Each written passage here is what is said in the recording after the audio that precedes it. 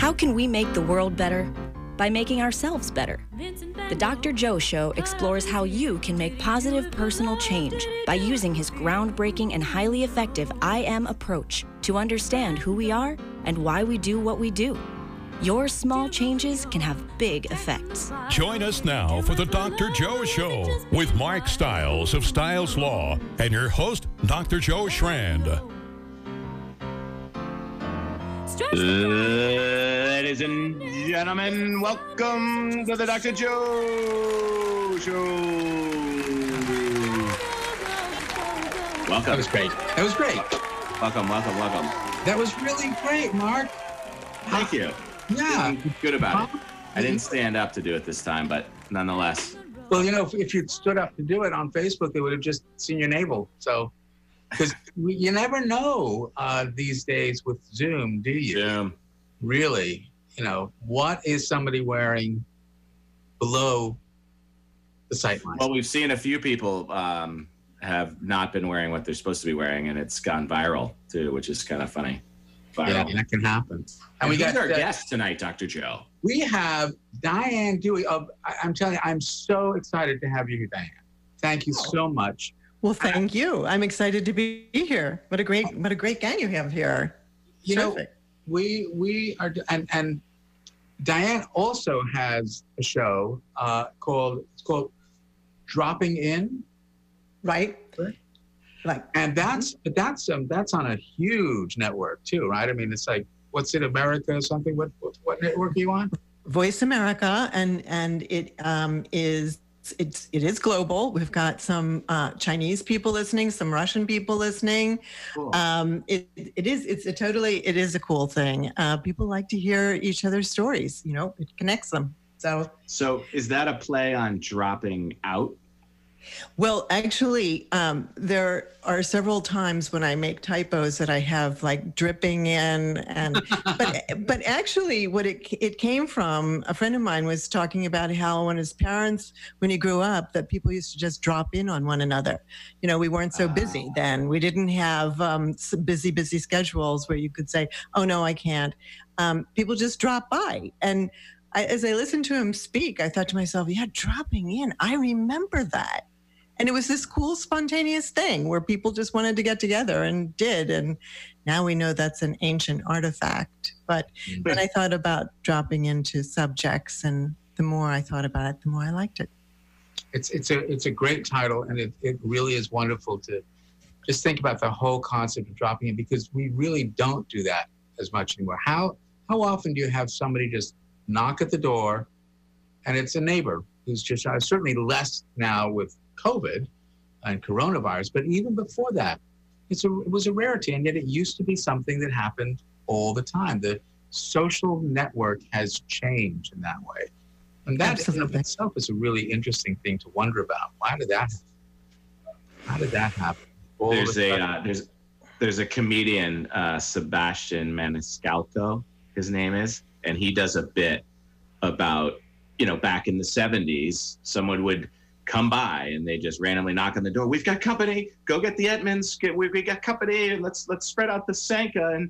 And now he fast forwards to today, and it's like the doorbell rang, and he does like the military, like who's at the door. It's a rarity, and it's unfortunate. And I think it was well before social media too, Dr. Joe.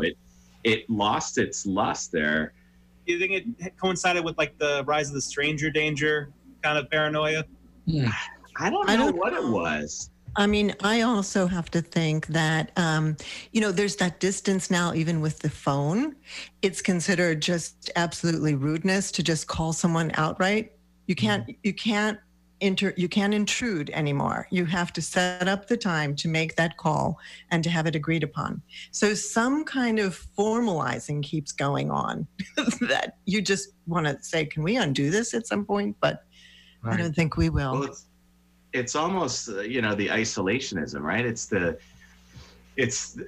separating yourself from the community a little bit, Dr. Joe, where these tribal, relationships that we've talked about on the show a bunch, in these communities where, you're all kind of in it together, we're all kind of separating, right? We're creating our mini tribes within our family. But if you're not within our family, like, you better make an appointment, you know? So true. It's too bad.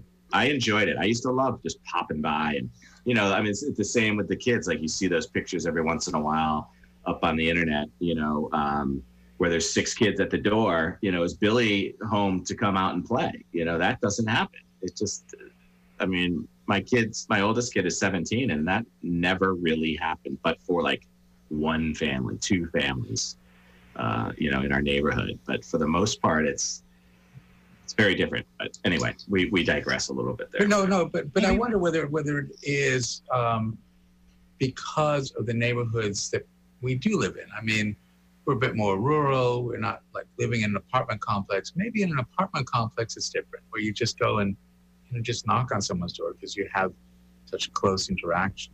But we don't know, so we can just speculate. Let's go back to Diane, who's here. And first of all, where are you actually? Where are you calling in from?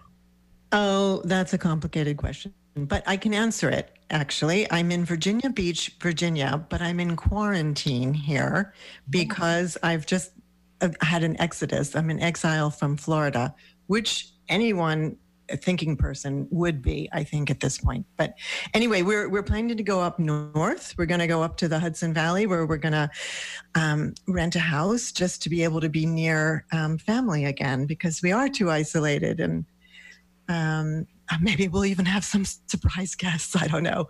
But it is really true what you're saying, Dr. Joe. I mean, you know, part of it is our environment. But yeah, right now I'm in Virginia Beach at a quarantine Airbnb for 14 days.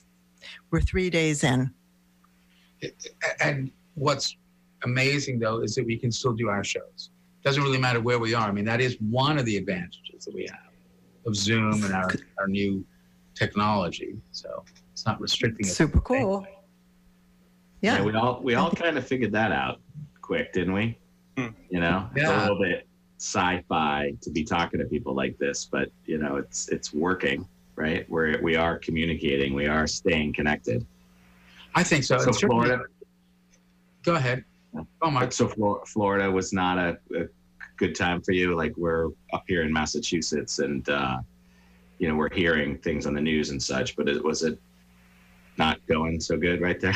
Down there? Well, you know, the thing is that people are flagrantly disregarding what they're meant to do in society, which is to protect one another and ourselves. And so they weren't wearing masks, and kind of it became some sort of a battle cry, you know, that infringes on my freedom, or that doesn't feel good or something. And it's like, no, you don't understand. We're having a crisis. So what you do is hard stuff, you know? Right. They didn't want to do any hard stuff. Right. So it's America. It's America. So there's so many interpretations of this. It's really disheartening. But yeah, so we need to be in a place that, you know, pulls together and is not as, you know, dangerous. But we didn't feel any encroachment. But then again, we live on the great separator, which is water. And in our canal, you would see boats go by with people, you know, 9 people practically capsizing the boat, and, you know, no masks, and kind of, you know, hell no, we won't go kind of attitude. It's really, it's a little scary. But mostly our motivation is just to be able to get together with our daughter and son-in-law, and have our dogs not get along, and, you know, the usual things that constitute family. So in terms of the show, as you sort of look at these folks in Florida and other places throughout the country, that some do adhere to what these 5 fundamentals are so that we can all stay safe, some don't. What's your take on that in terms of, you know, if they would be on your show and exploring, you know, like we do, who we are and why we do what we do? It seems like there's a very similar theme between the Dr. Joe show and your show. What do you think about that? I mean, have you had anybody on the show just talking about their experience with COVID? I do, but it tends to, because the identity search is kind of a self-selecting, if you're introspective enough to be doing that, like asking, who am I? Then you're really not this person who is so putting it out there in your face, that I rules are for other people. And, we have a lot of role models for that kind of behavior now. I guess there are probably potentially a lot of people I could interview, right, Dr. Joe? But, the thing is that I think it entails what you talk about a lot, which is empathy and even theory of mind, getting inside someone else's psychic space. I have talked to people outside of the show who have explained this to me very carefully. And, that there are these conspiracy theories and that they feel disempowered by, like, quote, caving in. And they feel this loss of their autonomy and their rights. And the fact that their rights don't, they infringe on another, that is the part that's escaping. And so I feel as though it's also incumbent on some of us to say, wait a minute, that's my airspace too. Right, sure. Can we talk about how you came up with the show about identity and self-discovery? Well, it was, they say that you should really talk about or write what you know. And I spent a pretty long time trying to figure out my own identity. So it was funny because I was interviewed on Voice America when my book came out, Fixing the Fates, and that was in 2019. And then afterwards, the interviewer said to me, listen, I think you could do a show. And it took me, it was a gestation of, first, I wasn't even sure I was interested, able, willing. I just didn't know. It wasn't the gear I was in. Then I molded over for about 8 months or so. And I thought to myself, it just has to be authentic. It has to be what I spend my time doing, which is either trying to get back in touch with myself or try to figure out who that self is as we evolve and interact with one another. That's how it came about. 8 months, close to a full gestation. It truly was. It was really, I looked at it that way myself. I was just like, oh, this is interesting. Fixing the Fates. Sounds like an amazing book. I've read a little bit of some of the stuff. What a discovery story. How on earth, can you just tell folks about that? Because it's such a compelling story. Well, yeah, the capsule summary is that I was born in Germany, actually, and I was put into a German orphanage. At the time, they were Kinderheims, so these were places where your young, unprepared mother could actually come and visit you. I didn't know that she did do that, but I was most gratified to know to have found that out.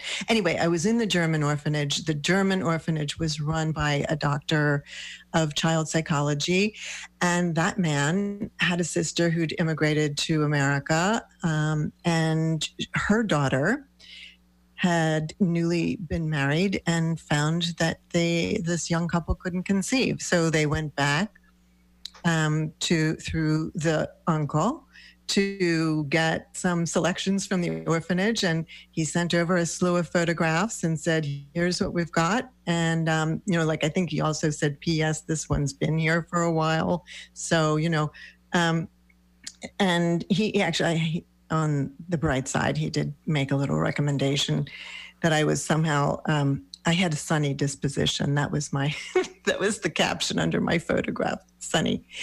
So I came to America when I was almost 2, and I was adopted by this lovely American couple and lived in Philadelphia growing up. Always knew that I was adopted, didn't know anything else about biological family. And then when I was 47, just 2 weeks ago, no, I'm kidding, Yeah. 16 years ago now. No, even more. Holy smokes, this math is really getting elusive. It's even more than that. It was 18 years ago that I was contacted out of the blue by letter by my biological father, which is all backwards because fathers don't need to come out of the woodwork. Usually it's the other way around. You know, it's the mother looking for the child, or even more commonly that a child seeks their own mother. But I never had any leads on any of that, and there's a lot of scariness to it. So anyway, this man appeared in my life when I was 47 and said, I'm your biological father, and I'd like to be part of your life. Whoa. Wow. How did he find you? Oh, they have, social services networks. You would think my birth would be prior to computers, but apparently they got everything from microfiche onto disk in enough time that they could track. I was through international social services, say through Frankfurt. Then, they had an office in Baltimore, and that's where the letter originated. It was from the agency. So when I got it, it was this very circumspect, if you know a person called Diane Lee, and she was born in this month and this year, please get in touch. And if not, disregard this letter. It's like, I wonder if you take off that box and just say, leave me alone. No, I never would have done that. I was curious all my life. Wow. The I am approach, because the 4 domains have interconnection: home, social, biological, and IC, how we see ourselves, how we think other people see us. Small changes can have big effects. And boy, what an effect this must have had. This is a small change. You just get a random letter. It was actually a letter? Yeah, it was a letter. And my dear mother, my adoptive mother, we just lost my dad 6 months prior. So there again, it was a very short window when I had no father. My dad, my beloved dad, died in February of 2002. And in September of 2002, the letter came from, I use the name Otto because I changed it I've changed the names, and they don't mind, actually, it turns out. But Otto, then I got the letter, and my mother said, I almost didn't give this to you. And I said, holy cow, you've got to give it to me. It's addressed to me. It's my whole life is in this. Wow. We could tell it was vibrational. She was holding it like in trembling hands. But my dad had died, and she said, nothing matters anymore. So here you go. Huh. Okay, so it's stunning. So first, I love the pseudonym that you've chosen, Otto, because it's the same forward and backwards. Really interesting choice. Really interesting choice of names in that way. But, I can't help it. I'm a shrink. I get sort of shrinky. Love that. So the motivation, what was Otto's motivation? Well, his version of it was he had to resolve some outstanding issues in his life. And, honestly, Dr. Joe, looking at types, and, he was a banker. And I have to think that in his mind's eye, like the columns didn't quite tally. Like he this went in, but then he didn't know where it came out. And he was trying to even things up in his mind. And, initially, he proposed a very simplistic story of what happened. It was far more complex. And I do think that there was a guilty conscience at work there. In addition, his very strict mother had just died, I think 3 years before. He'd just been diagnosed with Parkinson's. The clock was ticking. When you don't have much time left, what kind of stands out, what's resonant, but you didn't do anything about it, kind of thing. And I also think he thought to himself that if he didn't make himself known to me, I might not know my heritage. And that was extremely important to him. I'm just curious, had he come to visit you in the orphanage? He was present at my birth, but but apparently never came to the orphanage. No, we know that he didn't because another mind-boggling letter arrived at my doorstep, about years later, maybe 8 years into the saga with Otto. And it was written in my mother's hand. She was with me in the orphanage, not just because she visited me, but also because she took a job to be with me in the orphanage. And she was only 20 years old. So, she just was working as a kind of domestic helper in the orphanage. But no, Otto was never there. And she wrote this letter saying, do you think you could, make good on your promise to, introduce your family to us? And it was clear that he wouldn't, and was not to be. So will you remain in touch with your mother that whole time? No, unfortunately, I never knew her. My contact with Otto in 2002 was, in fact, the first biological relative that I ever had contact with. And he was correct in his assumption that I would never know my biological roots if it hadn't been for him. Because internet-wise, I hadn't had any success. I mean, maybe there was an alternate scenario, but when he appeared, it was then that I said, okay, you're here. That's great. I certainly appreciate you acknowledging my existence. And now I need to know who is my biological mother. And we took it from there. It took us a while to get all of that information. Turned out that she'd passed away. Wasn't a near miss. I would have freaked out if it was like 6 months with that, but it was like 18 years. She died quite young. And actually her widower, who I was lucky enough to meet, did tell me that he thought that losing me and never finding me again, although she searched for me for the rest of her life, led to her early death. So I'm so sorry. I don't mean to pry. I can't help myself. Quite all right. But in terms of knowing that she had been looking for you, do you think that changed things for you as well, as opposed to wondering if she'd been looking for you or finding out that she'd never looked for you? Did that have an influence? Absolutely. I mean, I think it's the strongest.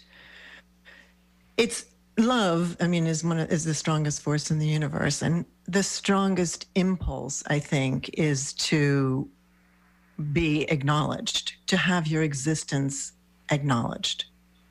And I think there was a part of me that wasn't really, really, really quite sure.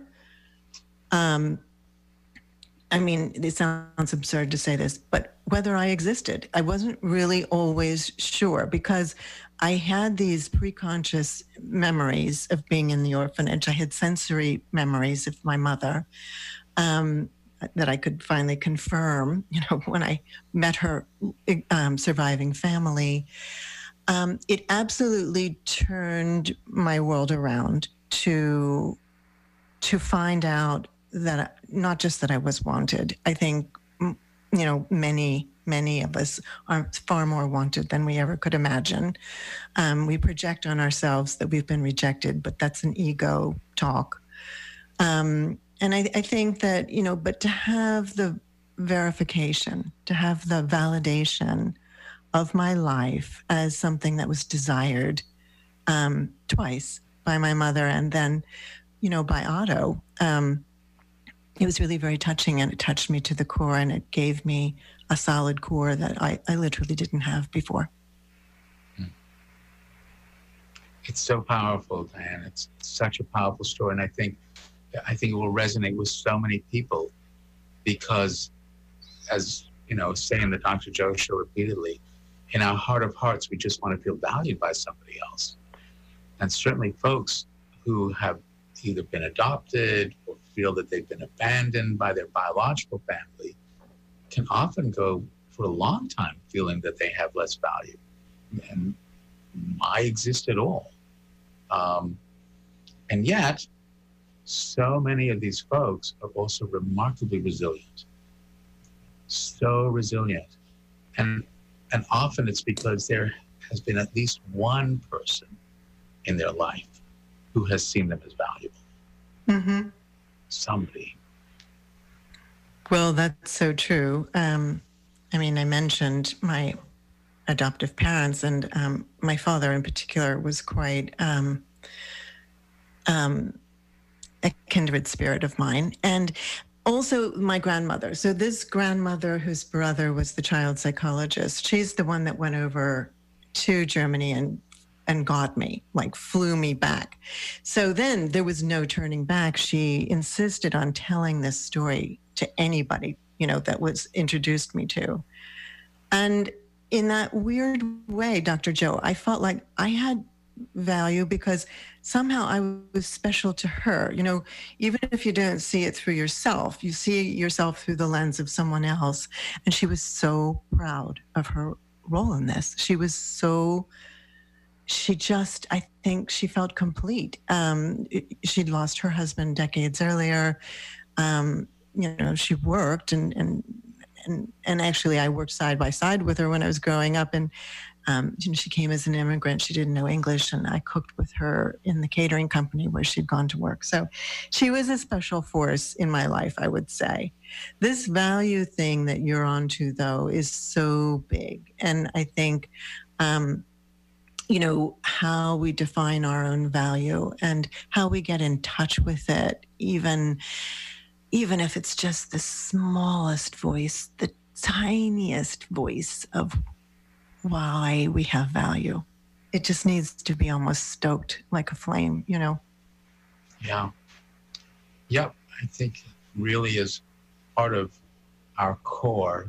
It's one of the core needs that we have. But I think, it goes beyond Maslow's hierarchy and all these other things, because it's not just that, do I have, my resources? If we don't feel we have value, I don't think very much else matters. And that's why I think a lot of people, going back to the folks who don't want to put a mask on, for somehow this may be interpreted as they feel that this is an imposition on their value. Somebody else will tell them what to do, and somehow that means they're less in control of their life, which, certainly an I am. It just doesn't always lead to success. So how do people get the book? Hopefully through their local, still existing indie bookseller, with a drive-by or pickup, or you can go to the Big A. It's there, Fixing the Fates.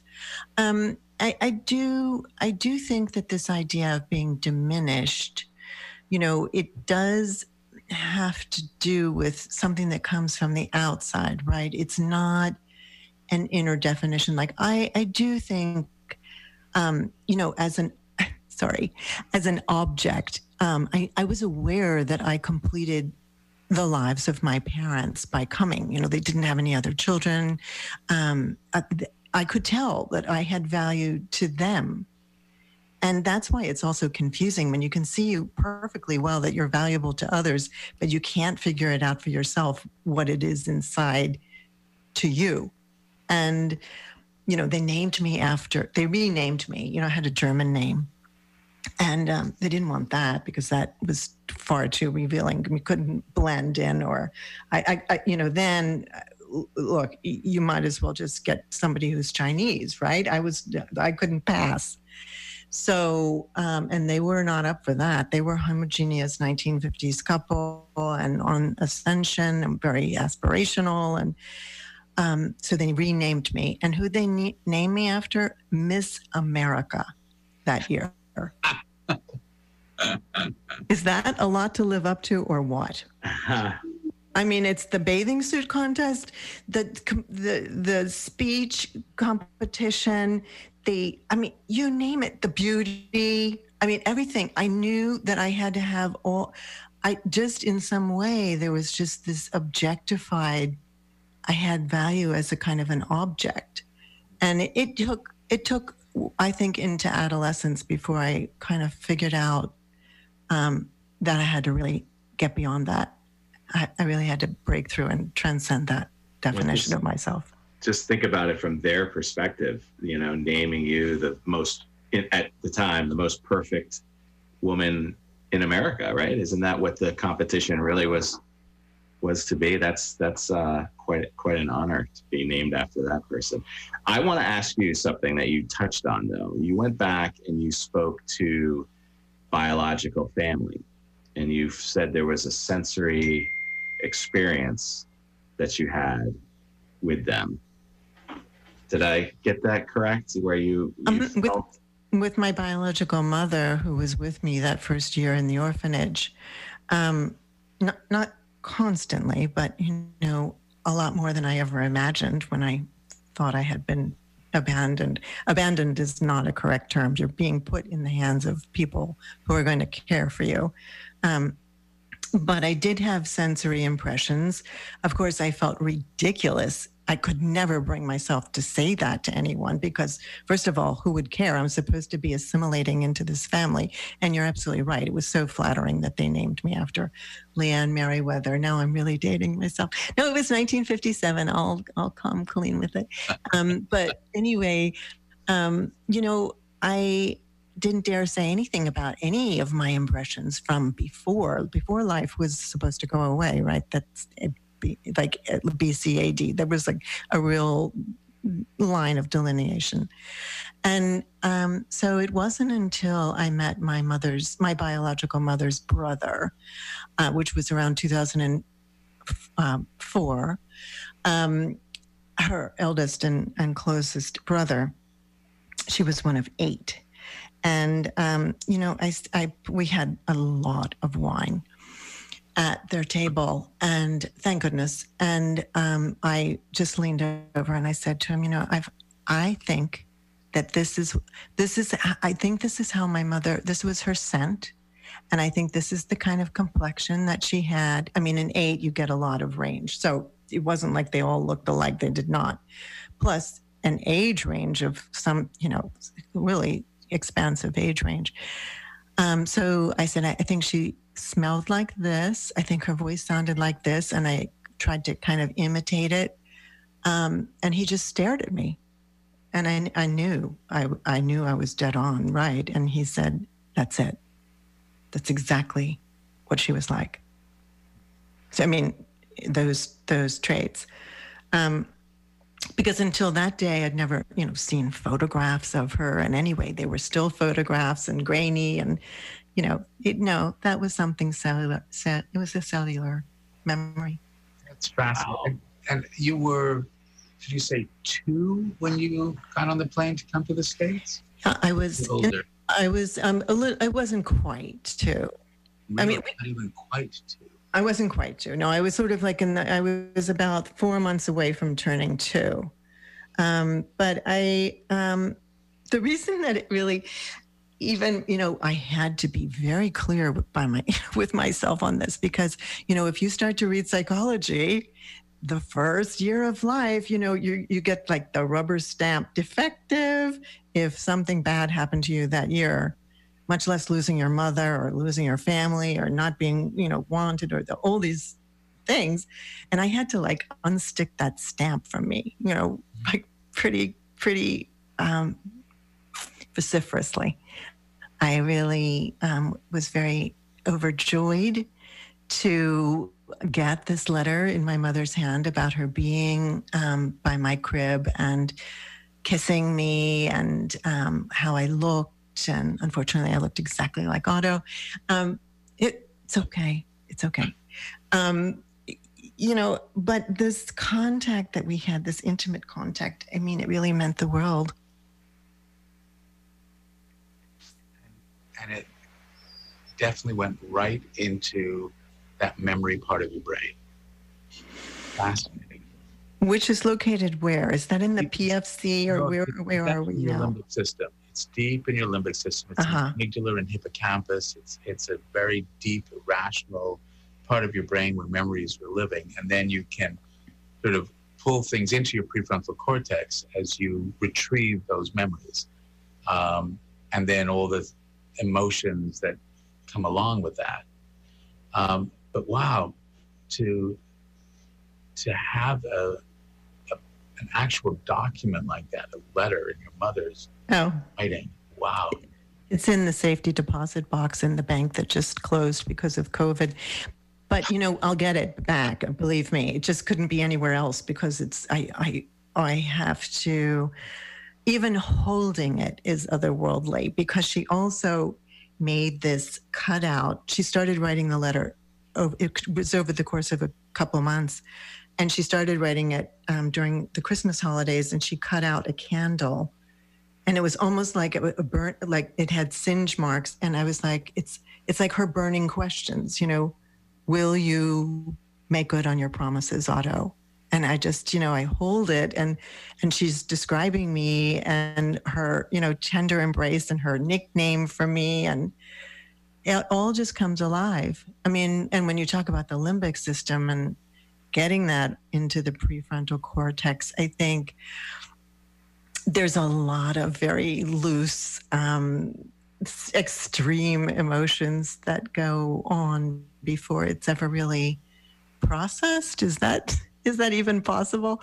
It was something that filled my heart to have that from her. Yeah, absolutely. Even if it's 47 years later. Mm-hmm. And so how does this connect with identity? And I mean, it's really interesting, right? Because there you are, you're living your life, you know something's happened. You know, right? Because you said earlier that you always knew you were adopted, which you know, kudos to your parents for doing that, because a lot of parents think, oh no, I can't tell them, and then all of a sudden the kid learns about it, and it's like, how do I integrate this? You know? It was kudos to my parents, but you know, all of this is ongoing because I have come to learn, and I'm talking about like last summer, I came to learn because I was back in Germany and I was visiting actually the daughter of this child psychologist. And she was saying to me, he insisted, your parents didn't want to tell you anything. He realized that you would have no sense of value at all, no sense of grounding or centeredness, much less an identity, a biological identity, were you not to know the truth. And it is so important to know the truth, because I think at a kind of a collective memory level, we know as people that we are entitled to the truth about our origins. It's just something we know about ourselves. And my parents very much wanted to camouflage the whole thing and put a tarp over, have me be the next Leanne Merriweather. And they didn't want it. But my grandmother, that's why she was such a champion to me.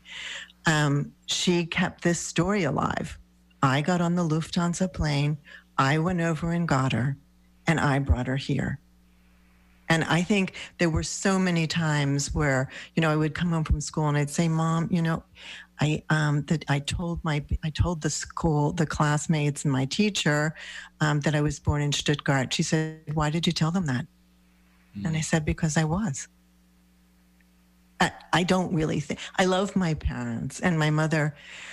My mother just passed away in the end of May this year. I'm sorry. Thank you.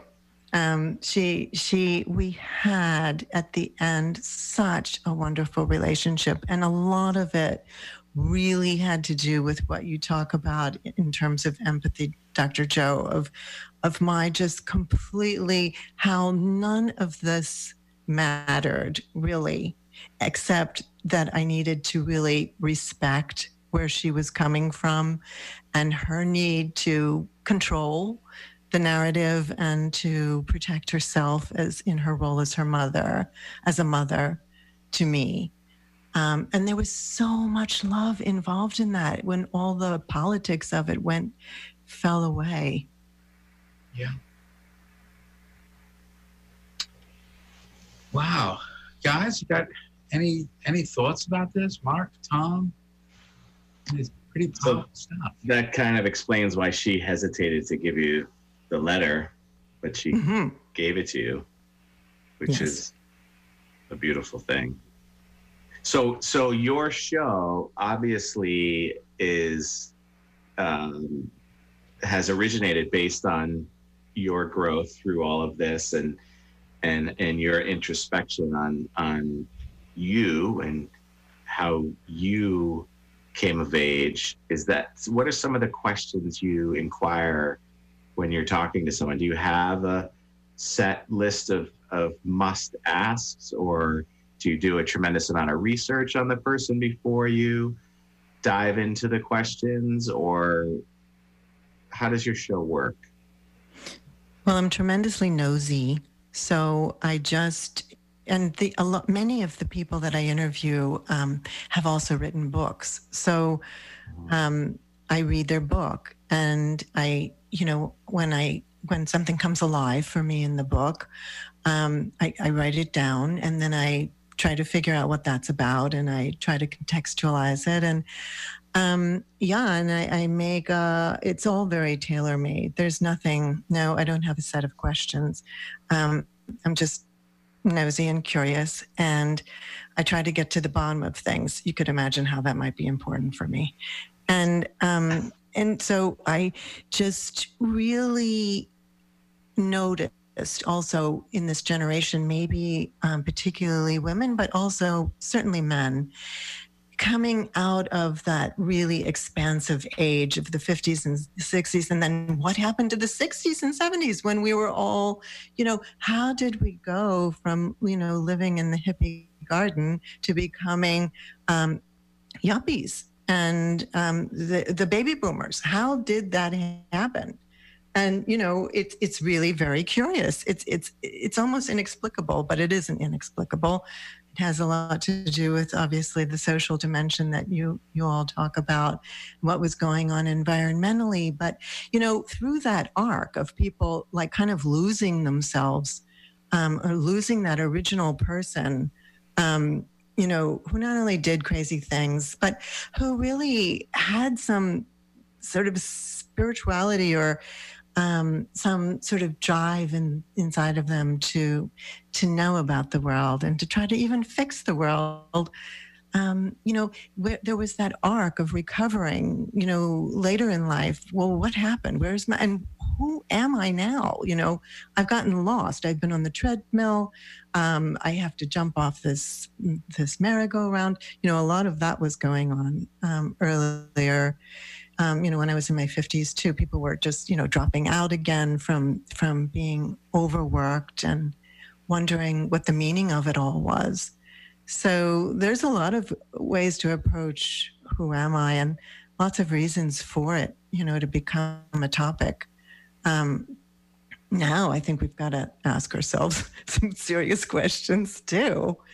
I mean, who are we going to be? When we come out of this, we're going to have to start, I think, fighting for something again.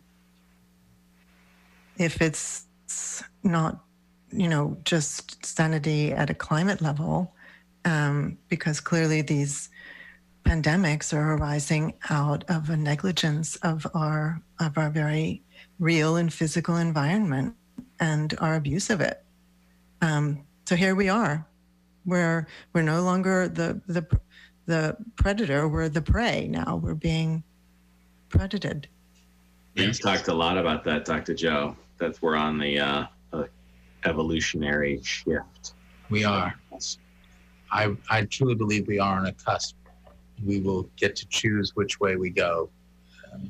I'd like to think, more people are doing this and introspective and wondering why they do what they do and realize that they have choices, that they really do have choices if they can shift from the limbic system to the prefrontal cortex, if they can reflect on why they do what they do, instead of just be reflexive. To be reflective, not reflexive, is critical in this.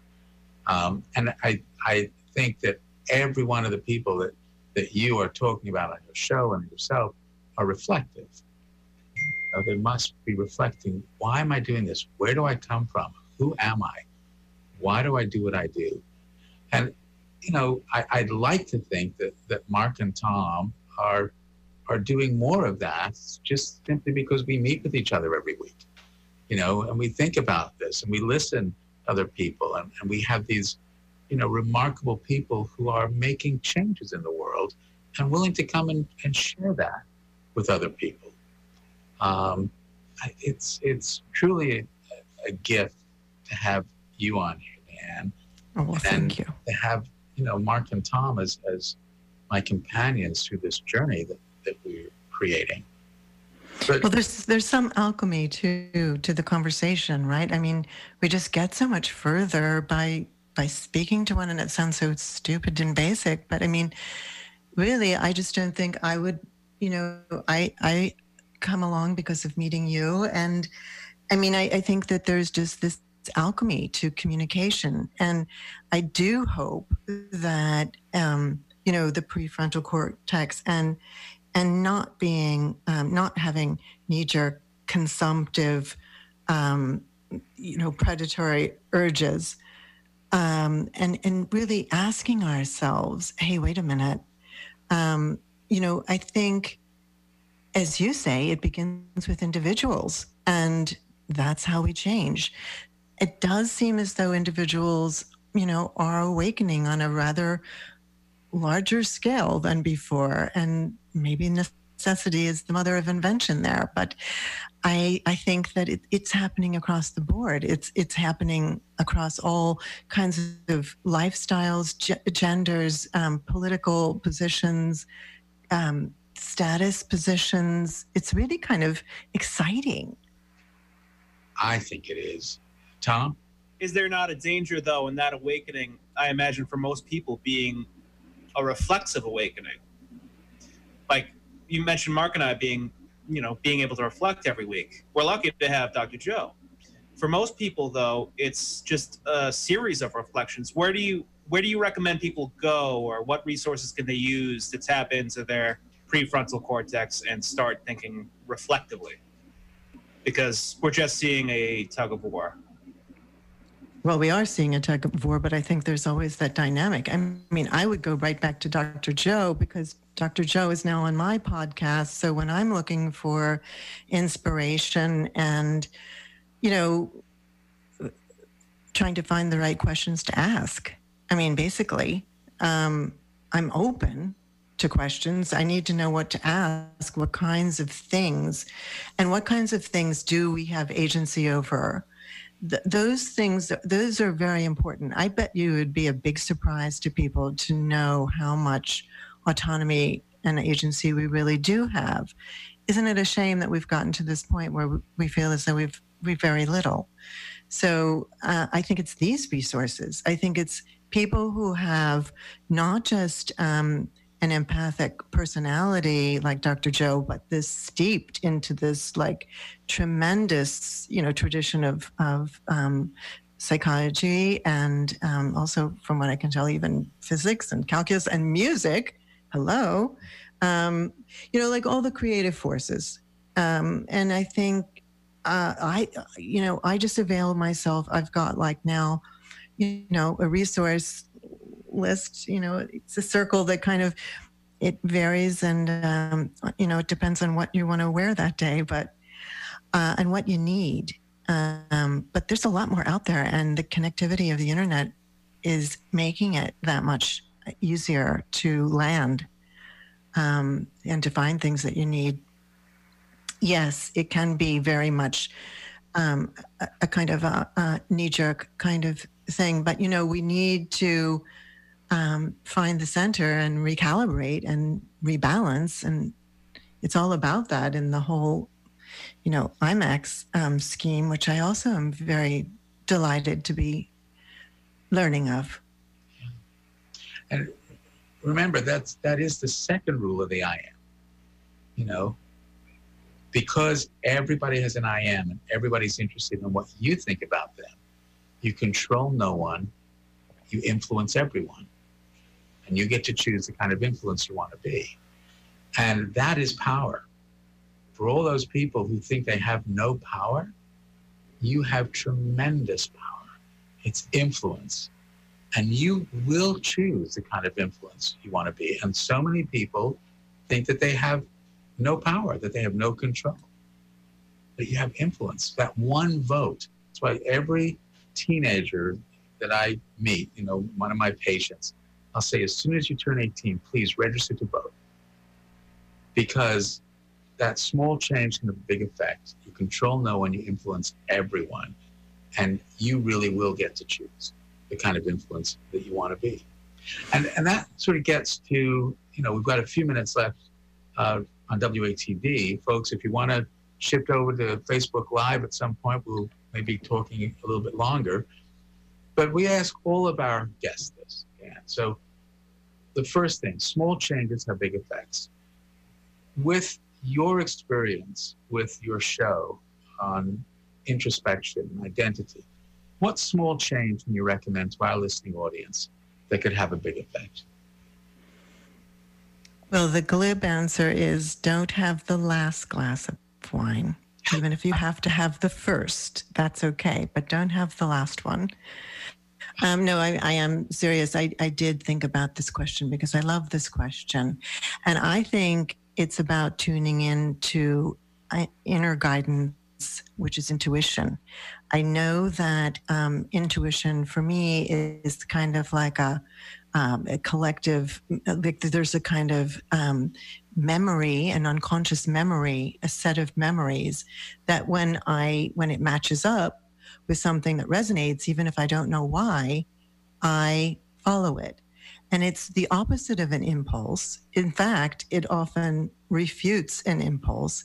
It often holds me back from something, and I don't even know why, but later I'm so glad. So what I would say to people, if you want to make a small change, the minute you have the intuition, I should get up right now, don't talk yourself into going back to sleep. Follow your intuition and let you follow it throughout your day and see where you go. See when you eat, see what you eat, see what things you notice or take the time to notice or take the time to think about that you don't ordinarily, that you're too busy for. Yeah, I'd go deep into the intuitive part of yourself. I think that's wonderful. And one of the things I do when I train folks in psychiatry, mental health, and these things is I tell them intuition is the precursor to technique. If you have an intuition, follow it, but then understand why you have that intuition. And then you can do it anytime. It becomes a technique. So intuition is the precursor to technique. I love that. Practice. It's a critical part of how you become more empathic. You have to understand what's happened. In psychiatry, it's a different field. Because in all other fields of medicine, we have instruments that we can poke into people. You can look in someone's nose, you can, look in their mouth, you can look in their ears, you can look in places that most people would not want to look. But in psychiatry, you are the instrument. You are the instrument. So if you have a feeling, if you have an intuition, it's a reflection, usually, of the person across from you. And so follow that intuition and be able to then do it repeatedly, and it becomes a technique. That's what the I Am is about. You keep doing this enough, it just becomes part of your life. You begin looking at people and wondering why they do what they do and respecting why they do what they do. And that leads to value, and that leads to trust. We'll be talking more about this on your show tomorrow. So the second part of the I Am, you control no one, you influence everyone. You get to choose the kind of influence you want to be. What kind of influence do you want to be? I want to be an instigator. I want people to say, you just kind of lit a little spark there for me. And I remember my mother saying that to me all the time. Yeah, you can say it isn't your fault, but you instigated the whole gang to go bike riding in the park. And I know you're an instigator. And you know what, Mom? There in heaven, I'm just listening to you. Yeah. That's wonderful. Thank you. so much for being here tonight. Such a pleasure. And we will be back next week. Ben, you doing okay in there? I'm still here, Dr. Joe, and it's been fun. All right. We'll see you guys all next week. Yeah. Take care, bud. Tomorrow, folks. Feel good Friday.